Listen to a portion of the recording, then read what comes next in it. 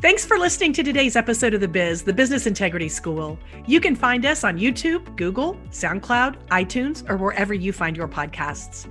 Be sure to subscribe and rate us. And you can find us by searching The Biz. That's one word, THEBIS, which stands for The Business Integrity School. Tune in next time for more practical tips from a pro. Hi, everybody. Welcome back for another edition of the Business Integrity School. And today we are very lucky to have with us Eugene Soltes, who is the Jakursky Family Professor of Business Administration at Harvard Business School. Welcome, Eugene. Thanks, Cindy. Pleasure to join. Glad to have you here.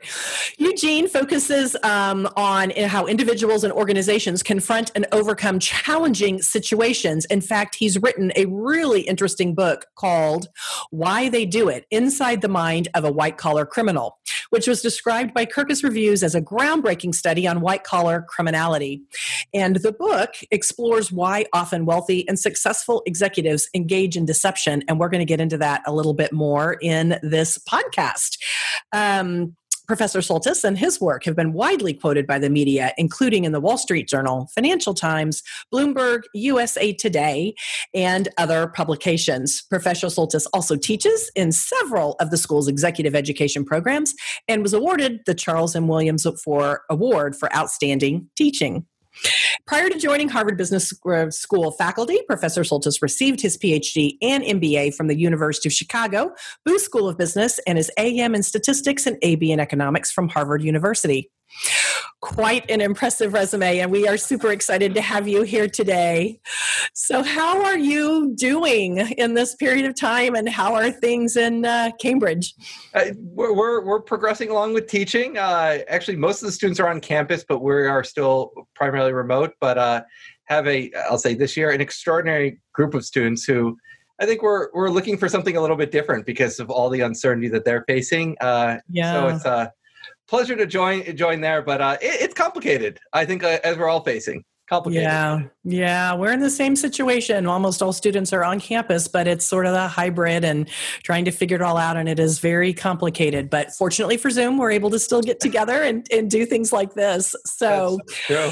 Yeah. So we're in the middle of talking about business ethics and the future of business ethics and kind of where it is today and where it needs to be in the future.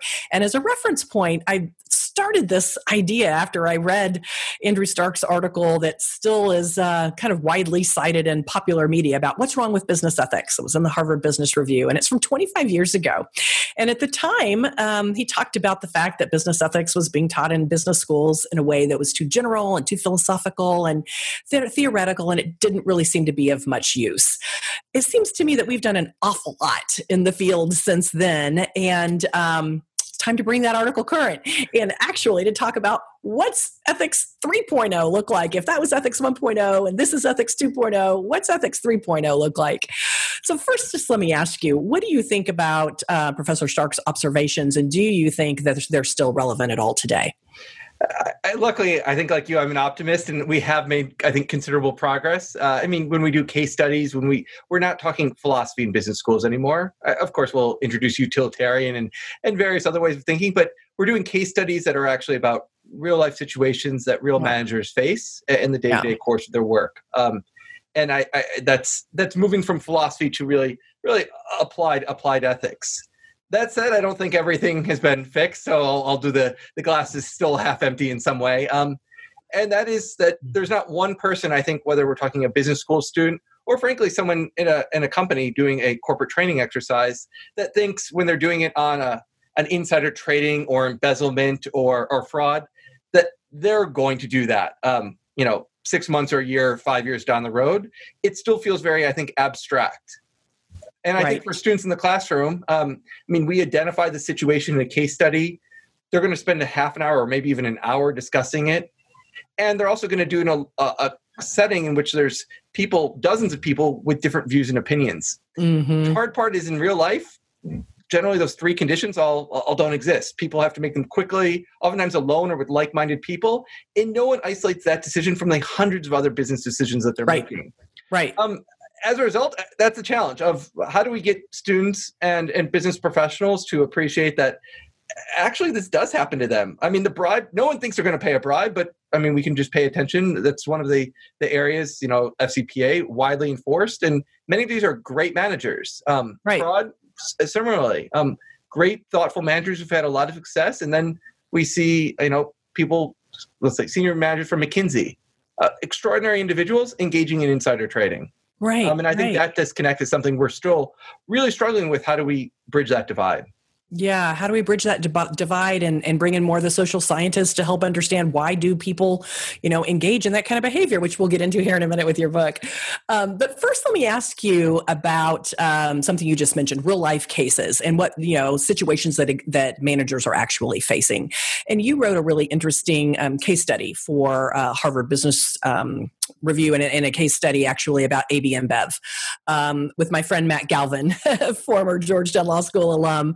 And the work that they had done on project, I think they called it Brew Right, and how they were using data analytics and bringing a lot of information together, I think, really to help advance the program. But tell me a little bit about that particular situation and what you found most, I'd say, the biggest advancement you found and why it interested you so much to write a case study on it for AB InBev. Yeah, Cindy, I think you nailed it. It's that analytics standpoint. It's something, to Matt's credit, I think really pushed AB InBev program ahead in. Really trying to think about, rather than, I think a lot of compliance is still focused very much on process, being able to look at outcomes and using data to evaluate how to allocate those resources within the organization. A large, complex multinational is naturally going to have things popping up from time to time. The challenge is I see a lot of compliance programs still what I call peanut butter spread. So you take all these resources and you spread it evenly among, 100, 200, 100,000, across the globe, where those risks are not, I'll say, equally placed. And I think what Matt and AB InBev's program is trying to do is really go to the next level and say, given all the data that we actually have, we can bring that together to try to understand where we should be pointing our efforts when it comes to proactive risk mitigation, when it comes to monitoring and surveillance. We can use data to help us understand that. Yeah, I thought it was really a very interesting advancement, particularly given that they're not a Silicon Valley data company. I mean, they're like the world's largest brewery, but yeah, they were doing it, and I think that was actually at the time they were doing it. It was quite revolutionary for a global company to be that broad and how they were pulling together the different data streams. So it was quite an advancement. Especially outside, as you point out, I mean, outside financials, which, have budgets that kind of can dwarf others when it comes to trying different things. And they were an early mover. And I think it's one of the areas that I think is especially exciting to see firms in different ways start approaching, I would say, compliance and cultural analytics to try to get ahead of potential issues. At the end of the case study, one of the things that I thought was interesting is that AB InBev said the future for them, they thought, and for ethics would be going further into sort of the behavioral sciences, as well as further into data analytics, knowing that they had really just started. That, I think, is a great segue into the book and one of your interests, which is behavioral science and why people do the things they do. And you actually wrote the book called Why They Do It, Inside the Mind of White Collar Criminals, and talked to, I don't know, I think it was 50 different senior level executives that had ended up finding themselves in a big mess. And I'll say, oddly, the book seems to have become quite popular among people who unfortunately face similar situations. So probably the sample has gone up quite a bit since, unexpectedly, since then. Well, tell us a little bit about that book and what some of your findings were in there. I was really motivated by, I think, the same question that many people ask when they see, another successful manager or leader get into trouble, something that doesn't seem to align with all the success they had previously. And so I took a very kind of I'll say, curious approach, which is I want to see the world through their eyes and understand a little bit what they were thinking. So that's what motivated me to reach out and spend time with them. Ultimately, what I effectively argue in the book and the thesis is that, while judges and prosecutors, and I would say we see in the media, oftentimes depict criminal decisions, especially white-collar crime, as this rational cost-benefit calculation, benefits against the expected costs. What I really describe in the book is much more not a failure of reasoning, but really a failure of intuition, that managers don't necessarily feel what they're doing is all that harmful. And I'll say easy examples when you think of the distance, both psychological and physical, between the manager and the victim, which is that could be the investor and others. They're just far apart. They're separated. So take something like insider trading. You can't even identify the victim. We say it's the integrity of the market, so it doesn't really immediately resonate in one's gut. There's also a psychological, I would say, really a timing offset.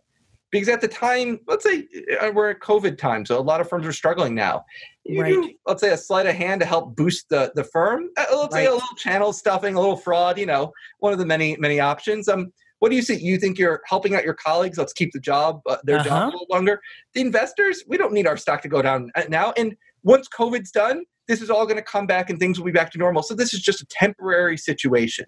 Right. We're going to hear that word temporary situation, I know, shortly too, in a different context. But I'll say that goes a long way to rationalization. And you see good people and good managers doing things that are normally consequential. But we don't naturally in our gut. I think as humans, we weren't built to run corporations that span the globe and you can influence people in a second that are thousands of miles away. But that's what we've created now with, the modern corporation.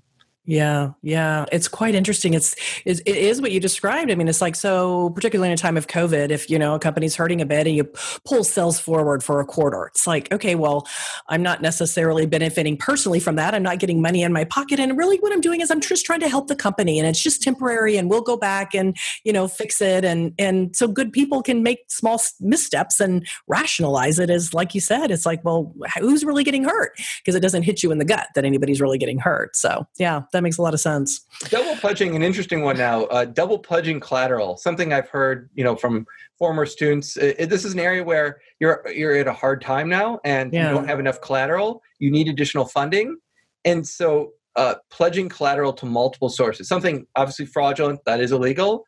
But if you don't think the bank's never going to collect on that collateral, naturally you can quite easy, I think, convince yourself it doesn't matter. Who cares? And if I don't get the additional loan, the business will go under and real people will be harmed. And so I guess I've spent a lot of time pondering how easy it would be with a bit of pressure to fall in that trap. So in your book, back to the book, one of the individuals that you talk about in the book is Bernie Madoff, who's the renowned stockbroker turned fraudster, serving 150 years in prison now for like the largest Ponzi scheme ever. And you, I thought, was quite interesting, actually called him up and talked to him in prison several times to just kind of clarify. He had to call me, Colette. Okay, right. You had conversations with him while he was in prison, and they had to be in like 15-minute chunks because that was all the amount of time they had, which I just thought was quite interesting that you were able to have that kind of conversation with him. But he really shared something I thought was interesting about why he did it, because you asked him kind of, why did you do it? And what would you say to students? Would it be okay with you if we play just a bit of that tape when he shared with you why he did it? Of course. Okay. Let me get that queued up here. Just one sec. Here we go. This is Bernie Madoff. I guess like sort of starting from scratch type of entrepreneurial type of enterprise where, you start out not exactly, at least in my part, not exactly sure what I wanted to do in life other than be a success. And then, because of my beginnings, and because I would have been in a business where, it was sort of a business that was hard to break into in a sense that it was controlled pretty much by, the establishment. And I clearly was an outsider of that establishment, not coming from, money, or not certainly coming from even a connected family. And just being able to sort of succeed in that. And then, all of a sudden having, a mindset where you feel you can almost accomplish, anything. And, I built my confidence up to a level where I sort of, felt that, there was nothing that, I couldn't attain. And it became like a challenge for me to sort of go up against the establishment and try and break into the business. And because of the success I had, and because I was sort of always going up against sort of difficult odds,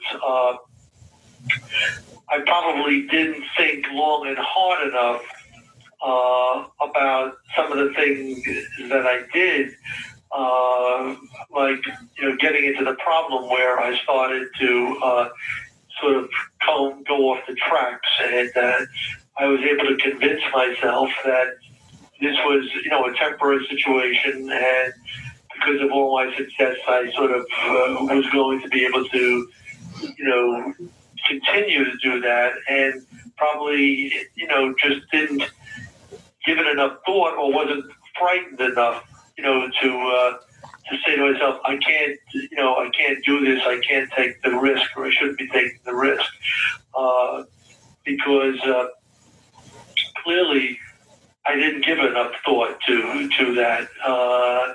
In hindsight, when I look back, it wasn't as if I couldn't have said no. It wasn't like I was being blackmailed, into doing something, or I was afraid, even afraid of sort of getting caught doing it. I sort of rationalized that what I was doing was okay. It wasn't going to hurt anybody. It was a temporary thing, and because of the success that I've had and the money I made for people, I sort of felt, that it would just sort of be a temporary situation, acceptable. Wow. So he said 3 times in 3 minutes that he thought it was just rationalized it in his mind as just a temporary thing.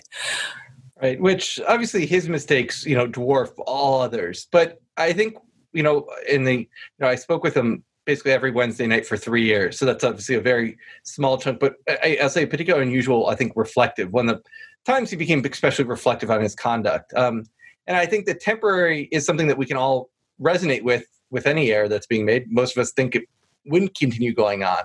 Frankly, giving him the credit that he would have come up with like a $10+ billion Ponzi scheme, giving him too much credit. Right. He didn't think that would last or that would be created. Right. I think the point he did make that I'll say I think about is it's so simple, but I just never gave it enough thought. There's something so simple but powerful about that he deliberately isolated himself from everyone else that could be providing that what I call uncomfortable dissonance. His spouse, his sons, those co-workers, they all enabled him rather than pushed back. And, one of the things I explored near the end of my book is what you find is when people are going down a wrong kind of route, it's the people that are close to them that they respect. Sometimes this is a family member, sometimes this is a colleague that can intercede and kind of stop that from going kind of off the tracks. And with Madoff, unfortunately, created almost the exact opposite environment. Everyone enabled it rather than anyone was there to stop it. And I think that's why ultimately it became such a tragedy. Yeah, and maybe that's why it became the largest Ponzi scheme in history, is because he just had all enablers. And to your point, he didn't have anyone who was kind of pulling him back on the tracks in the right way. Wow, really interesting. 3 years worth of 15-minute conversations that once a week. And a whole pile of letters. It was my Wednesday night in my office calling collect. But what's so amazing is that and tragic is that we actually look back in the 70s and 80s. His firm, a lot of things we take for granted now: decimalization, electronic trading, off-market exchange trading. Yeah, those were innovations his firm led. And so in a different world, we could see him as this respected kind of, I'll say, grandfather figure in the market, rather than being the biggest villain ever. And that's a tragedy for all his investors, those employees, so much. Yeah, it's a huge tragedy. And I think because of that, companies are really interested in how can they find where they may have lapses in their own companies just as early as possible, right? So that they can try to address them. And you did some research on that and wrote another, I thought, very interesting article recently in the Harvard Business Review about that, talking about where's your company most prone to lapses in integrity. And I thought your advice on how companies could figure out where their lapses were was just spot on. Could you just talk about what your article found for a few minutes? Yeah, so one of the things we're really trying to focus on, exactly as you point out, is how do we understand, you could say, where the hot spots are, and in particular, where are the part of the iceberg that's below the surface? Right. I mean, most firms are looking at substantiated violations from investigations in their helpline. But there's obviously a lot of stuff that doesn't bubble up to the top. The best way of getting there, and I'll say one of the only ways, is you ask. And so what we described in the article is asking some simple questions. Did you see misconduct in the last quarter of a selection of types? If so, did you report it? If not, why not? And from that, you now get to characterize, with some basic metadata. So preserve anonymity, but knowing location and perhaps seniority. You start to get a sense of where are there issues that we probably don't see through our helpline, our analytics don't see, but people are concerned about, and it's trending in a direction. And even maybe more so than the questions, one of the things that we work with our collaborators on is actually, I would say, increasing the frequency. A lot of amazing firms will do, for example, an annual or even biannual cultural survey. Well, you ask similar questions to those and maybe others. But I've viewed that's kind of like if your CFO only got to have the balance sheet of the firm once a year. Right. That's better than none, but no CFO only wants to see, liabilities once a year. Right. You want to see it more regularly. And so what we propose is, rather than asking, if your firm has 10,000 people, all 10,000 to try to fill out the survey once a year, you can break it up with some statistical tricks with stratification and randomization, give it out to, 750 people every month, or 2,500 people a quarter.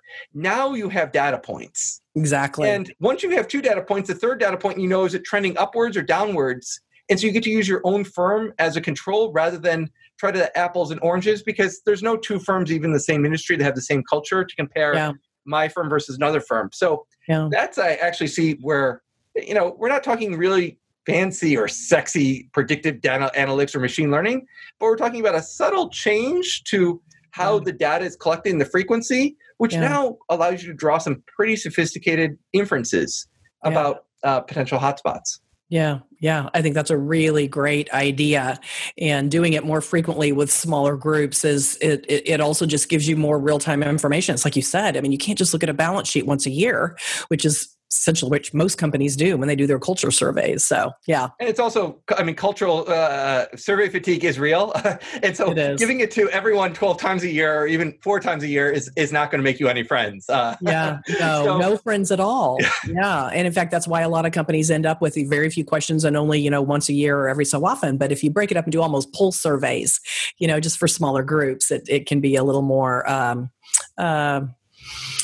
understandable, and it can be a little more acceptable, I think. And employees would only be getting it once a year. From their standpoint, they only are doing it once a year. It's just you've done it in a way that people are doing it different times, which allows you to draw that inferences about the whole population. So I'm excited with some of the firms that we're working with to try to just start this and see how that allows insights to be gained a bit quicker. Yeah, super smart.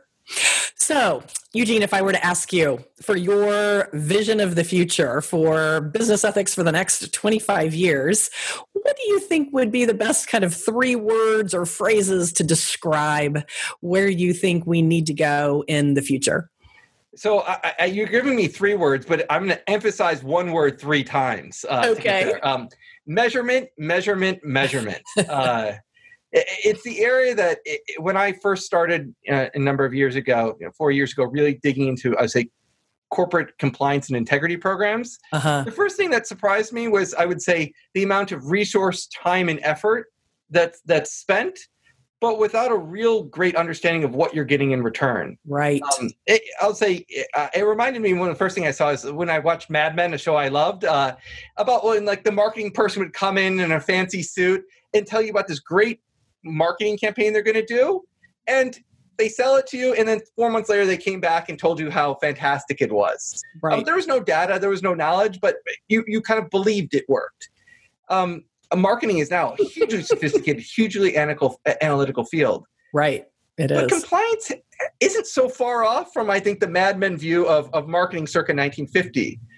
We put out training, we put out processes, we put out codes, but we don't really know who's consuming and how. And in fact, those who do speak up and say, I love what you've done with this training, I love the revised code of conduct, they're actually almost the worst audience to get that feedback from, because they're your true believers. Right. You want the people you never hear from that are trying to ignore it. And so, what a lot of the work we're doing now is really focused on is how can we, with data, create more rigorous ways for organizations to measure what is and is not working, and then be able to adjust their program in response.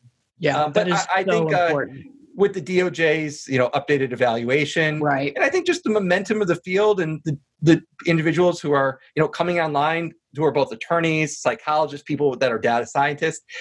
I think that's momentum when I hear your 3.0. That's what I hope 25 years from now, we'll look back and say, look at what we were doing now and look how far we've come. Yeah, I would agree. So, coming from theoretical, philosophical to true case analysis and how would you resolve a situation to now here's all the measurement for how we actually, achieved results. That would be fantastic. And I agree it's going to be needed and required. This has been a fantastic conversation, and thanks for letting us play that clip and actually hear from Bernie Madoff in one of your Wednesday night conversations. That was great. But let me end on a fun question or two for you. Given that we're all spending a lot of time inside and reading and watching different things and trying to lighten the mood a bit, what have you been reading or watching or listening to as of late for fun, but that also has a really cool kind of ethical dimension to it? Yeah, I think everything I do is fun. I don't know if it's light because it relates to all serious issues. But I'll say from a book that I read over the summer. So I'm not a sports guy by any means, but actually I was highly recommended to read Shoe Dog, Phil Knight's biography. And I'll say it's an extraordinary biography. I mean, you learn about his business and how he built this, from this funny name Blue Ribbon to the global firm that we think of as Nike. Yeah. What I really enjoyed about the book is, entrepreneurs, when they're starting up a firm, it's rough and tumble. They're not always doing things what I would call, let's just say compliance policy 101. Let's just say they're going with it how it goes. And I think a lot of entrepreneurs, once you've made it to the Fortune 50 status, you look back and you forget that rough and tumble days when you weren't always a global leader. And in what Phil Knight describes in the book is a number of incidents. I mean, when he would effectively defrauded banks. I mean, there were several instances in which they didn't want him to do something. He did the exact opposite, and that was critical for his growth. And it's something I think him describing that and actually reflecting that he wasn't comfortable with it at the time, but he saw the dilemma. If he didn't do this, he couldn't go ahead, and he saw the opportunity. I actually think it's one of the best and most realistic cases of seeing, I'll say, even though it's obviously written in hindsight, almost as real-time just conflict of someone that I think we quite rightfully respect and admire what he built. So I loved reading it and just seeing that struggle. That's cool. I'll have to add that to my list. What about any shows or podcasts? Have you been watching any fun Netflix series or anything? I'll say one of my favorite, given we're on this, is Billions. I think it's nothing short of it. It's brilliant. Brilliant. The last thing when I come home is my wife wants to hear more about anything relating to corporate integrity or fraud. But she loves Billions too, which is an act that they can create a show that's not just fun to watch, but if you actually see the language in the description, actually manages, I think, to capture a lot of the complex dynamics, obviously with a little bit of extra color in there. I do too. The show's amazing. Anyone that's not watching it that is listening to your podcast is sorely missed out, and that's the first thing I recommend they start doing. I would agree. It's a great one.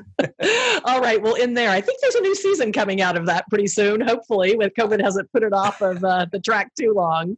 But this has been a great conversation. Eugene, thank you so much for your time, your knowledge, your wisdom, and just sharing your thoughts with us today. Really appreciate it. My pleasure. This has been a lot of fun. Great. Thank you. Bye-bye.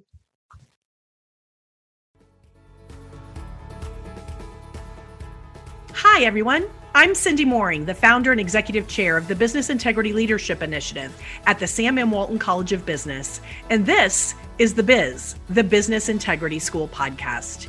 Here, we talk about applying ethics, integrity, and courageous leadership in business, education, and most importantly, your life today. I've had nearly 30 years of real-world experience as a senior executive. So if you're looking for practical tips from a business pro who's been there, then this is the podcast for you. Welcome. Let's get started.